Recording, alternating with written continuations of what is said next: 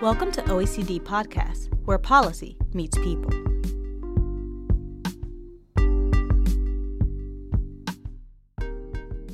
Over the past few decades, as trade and investment barriers have lessened and transport and communication costs have declined, multinational enterprises, or M&Es, have become an increasingly important fixture in the global economy.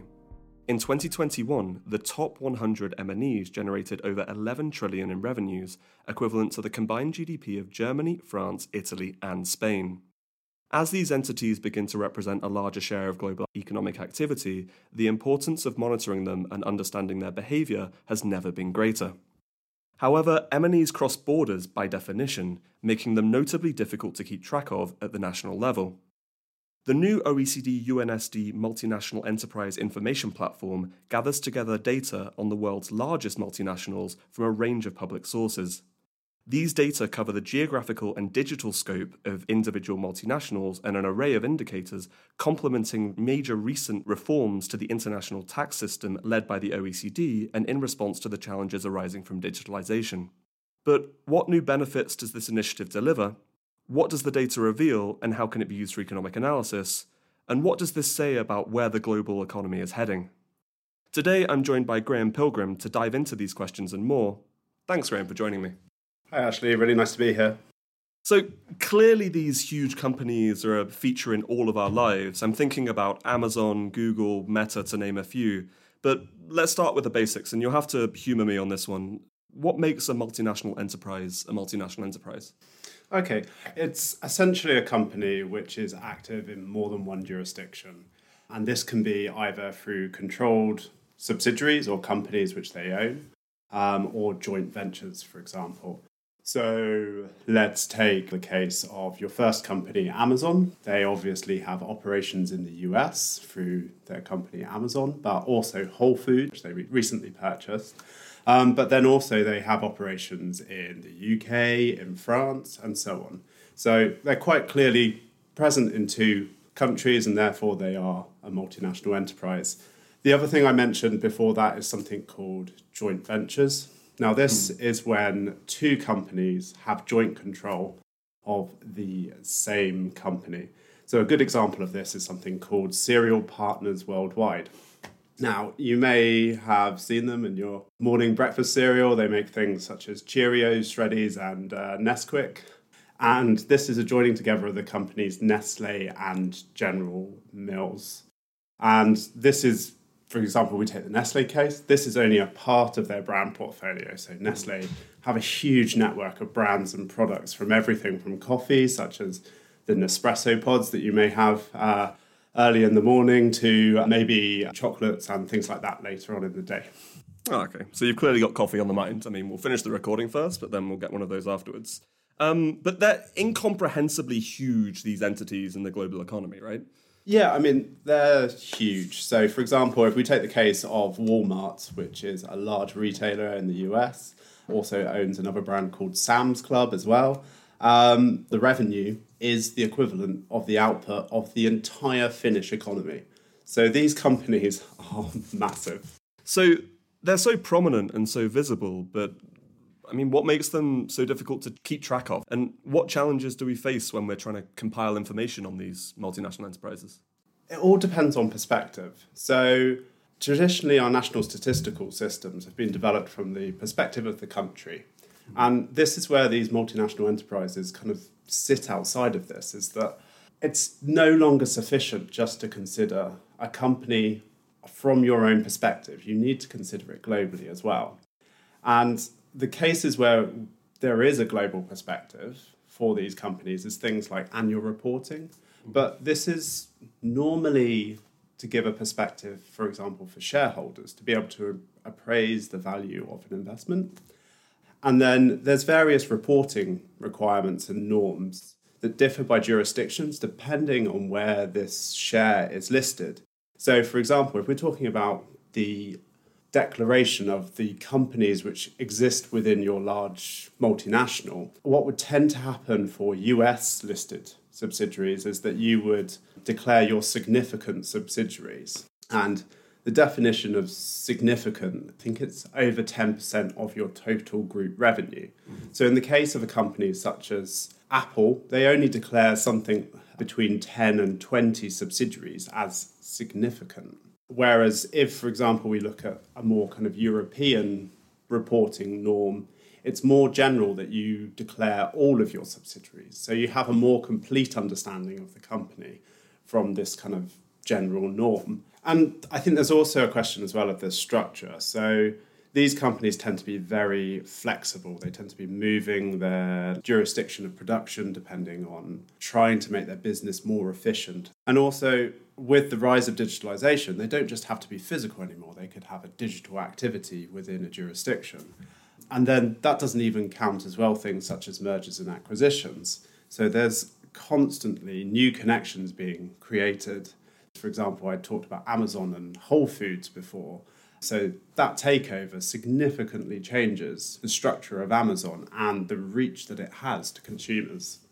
I mean, this is clearly an incredibly complex network. Even taking one individual multinational enterprise, it's incredibly difficult to monitor. And you've been working on monitoring M&Es for quite a while at the OECD. But the reason we're here today isn't just because of that OECD work. It's because recently we've teamed up with the UN Statistics Directorate, who have experience in this space, to create this joint multinational enterprise information platform. So what fresh insights does this combined effort bring to users? So I think firstly, what this brings is we now have one stable reference point, which is agreed on between both the OECD and the UNSD. And this is a huge benefit for users. They have one unified perspective. And it's also useful for national statistical offices as well. They're able to use this as a basis of discussion.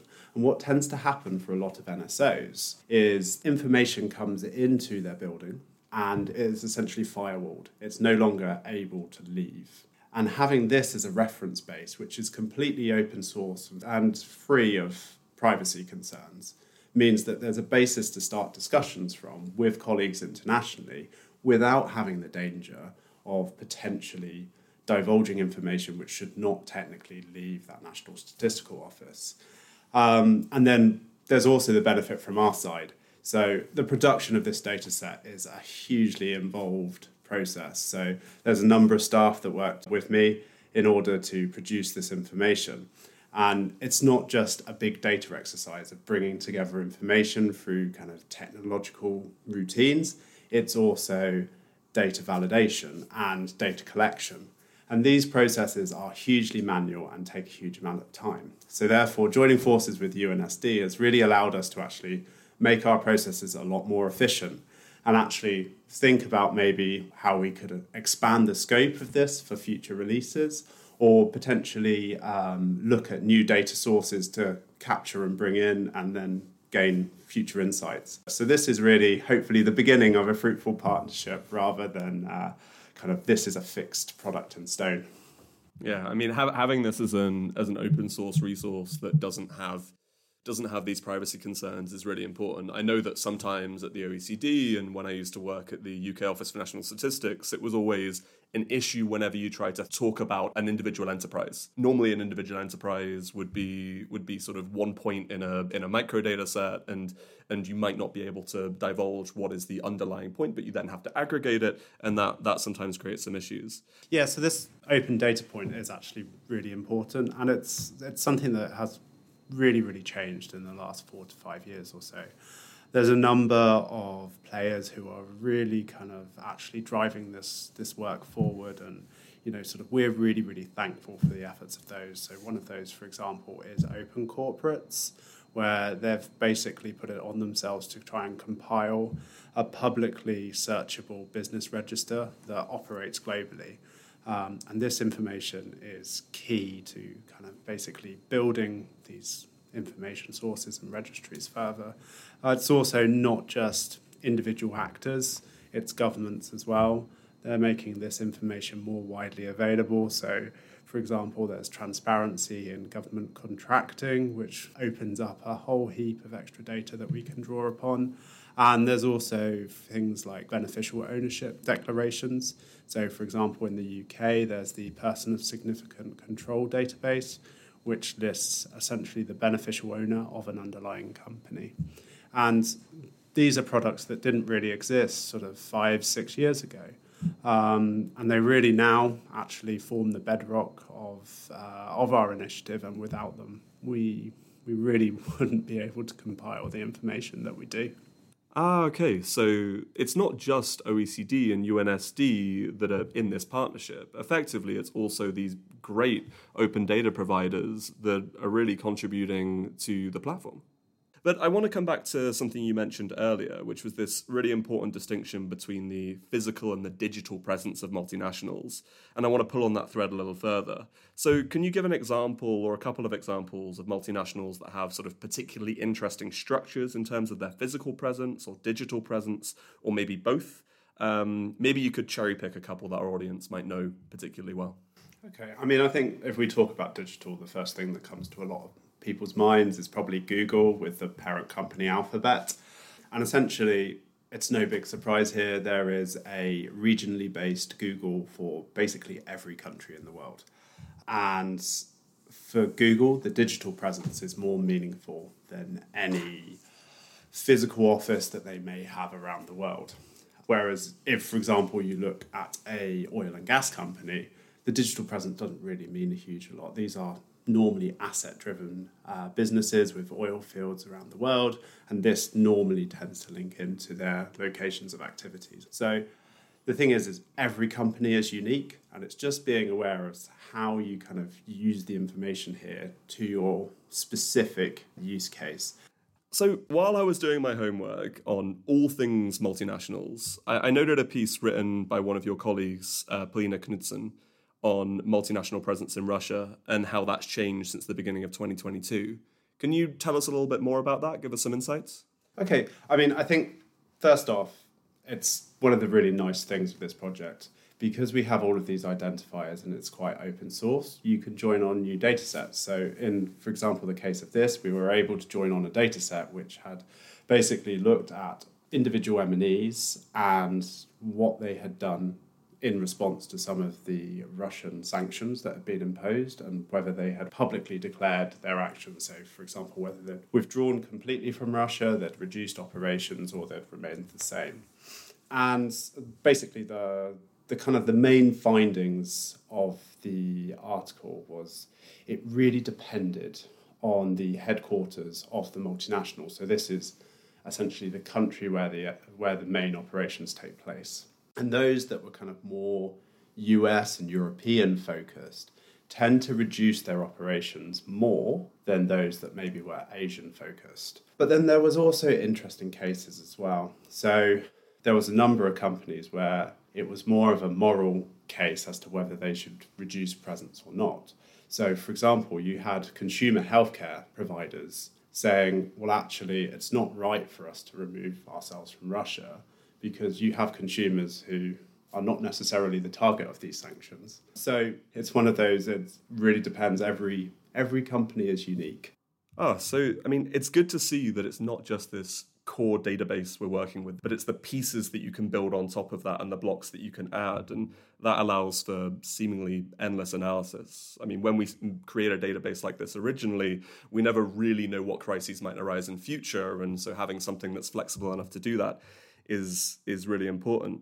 So another piece that I saw from a few years ago now shed some light on the intersection between multinationals and gender. Clearly, the increased representation of women at the top of the world's largest companies is an important part of the public discourse on gender equality. And given that there are close to no official data on this issue, what insights can this new platform add to the conversation? Okay, I mean, the data that we used here allowed us to basically join on information that we had on board members to our individual multinational enterprises. And the finding that we had at the top level is essentially that women make up 16% of board members in the top 500 multinationals. So obviously a lot shy of equality. And then added to that, we could then split it a little bit further. So with that data, we also had the date of birth of these individuals. So we were able to kind of look at cohorts as we follow the ages. So interesting, essentially, if we look at those born in the 40s, the rate was 6% of board members were female. And then if we move along a little bit in time, there is progression. So those born in the 70s, the rate is currently at around 24%. So progress is being made, but obviously not as fast as we would all like it to be.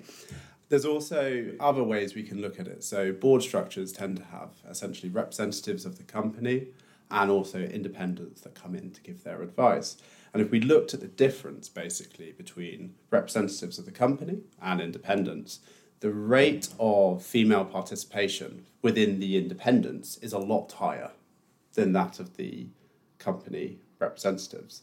So this kind of says that in some ways, companies are kind of sourcing and bringing in board members from an expert base who tend to be female, and obviously this helps their numbers, but within their wider management circles, maybe the progress on female representation is not as good.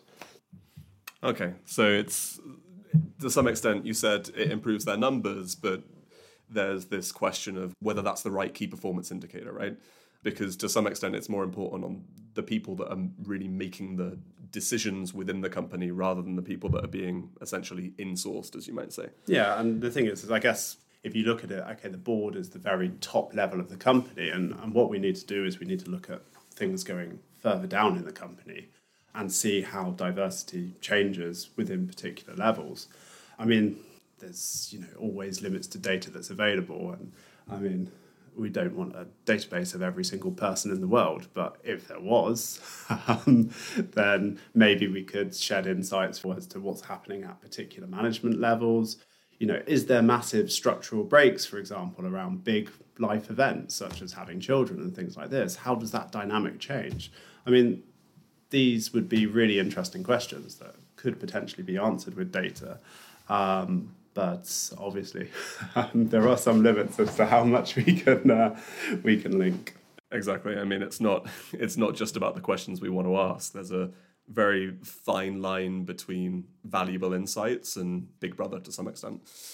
So my last question looks to the future. During COVID-19 and in the context of present geopolitical tensions, global supply chains have been heavily disrupted, and we've seen quite a bit of reshoring in some countries. There have also been questions about whether this is the beginning of a more serious stagnation of globalization, maybe. But as someone with your finger on the pulse of these trends, what do we see now, and how can the information that you're compiling in this information platform help us to monitor and navigate these waters? I mean, finger on the pulse might be a stretch, but I mean, I guess what we're seeing in the data in some ways is that these big companies are only getting bigger, and the media headlines that you're seeing, company valuations going over 1 trillion, incomes expanding massively and things like this. This is only going to continue, and these companies are only going to get bigger and bigger and bigger with the mergers and acquisition activity that's going on. I think what we'd kind of say is, yes, there's been some change in the universe, potentially, of what we would consider the largest firms. So tech firms particularly have recently, with some of the impacts of COVID, become more important for our global economy. I mean, for example, take 4 years ago, no one would have really talked about Zoom, and now it's regularly used and quite important to a lot of people's daily lives. And this transfer to kind of more digital-based activities hasn't just remains within the tech sector. So you've got companies that previously maybe didn't have a direct sales channel in their digital presence are now making options for consumers to be able to purchase directly from them. And this is maybe more of a kind of wide stream adoption of some of these technologies and a kind of understanding, traditional industries can't just remain on a physical basis. They have to adopt these technologies and offer these options to consumers. Yeah, I mean, I think that really speaks to me. I mean, during COVID, we clearly saw people shift a lot of their consumption patterns towards technology in both their work time, like you said, with Zoom, but also in their leisure time with increasing use of Netflix and Activision and social media platforms.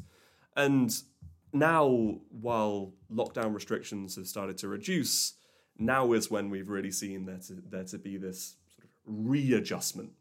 And we've seen layoffs at a lot of these large social media companies, and there's sort of this leveling out. Maybe sort of looking at the tech layoff. You mentioned Activision earlier, but they're also in the process of being taken over by Microsoft. So obviously it's not all just about layoffs at the moment in the tech sector. There is some activity. There are these kind of major acquisitions and things. And I mean, I guess this comes back to the point of the database, basically, is that you have to be aware of the whole of the company and the whole picture to really be able to understand some of these absolutely Goliath companies. Yeah, I mean, you're completely right.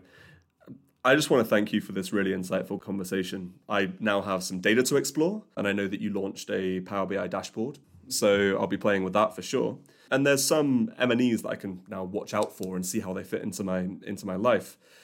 It's clear to me that the new OECD UN Multinational Enterprise Information Platform has a real value proposition to a whole range of data users and a unique role in global efforts to monitor multinationals. So thanks so much for taking the time to join me and to share your expertise. Thanks, Ashley. It was a real pleasure having a chat.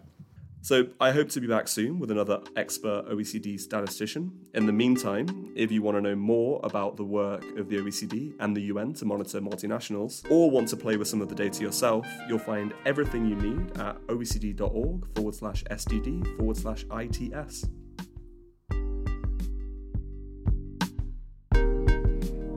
To listen to other OECD podcasts, find us on iTunes, Spotify, Google Podcasts, and SoundCloud.com/OECD.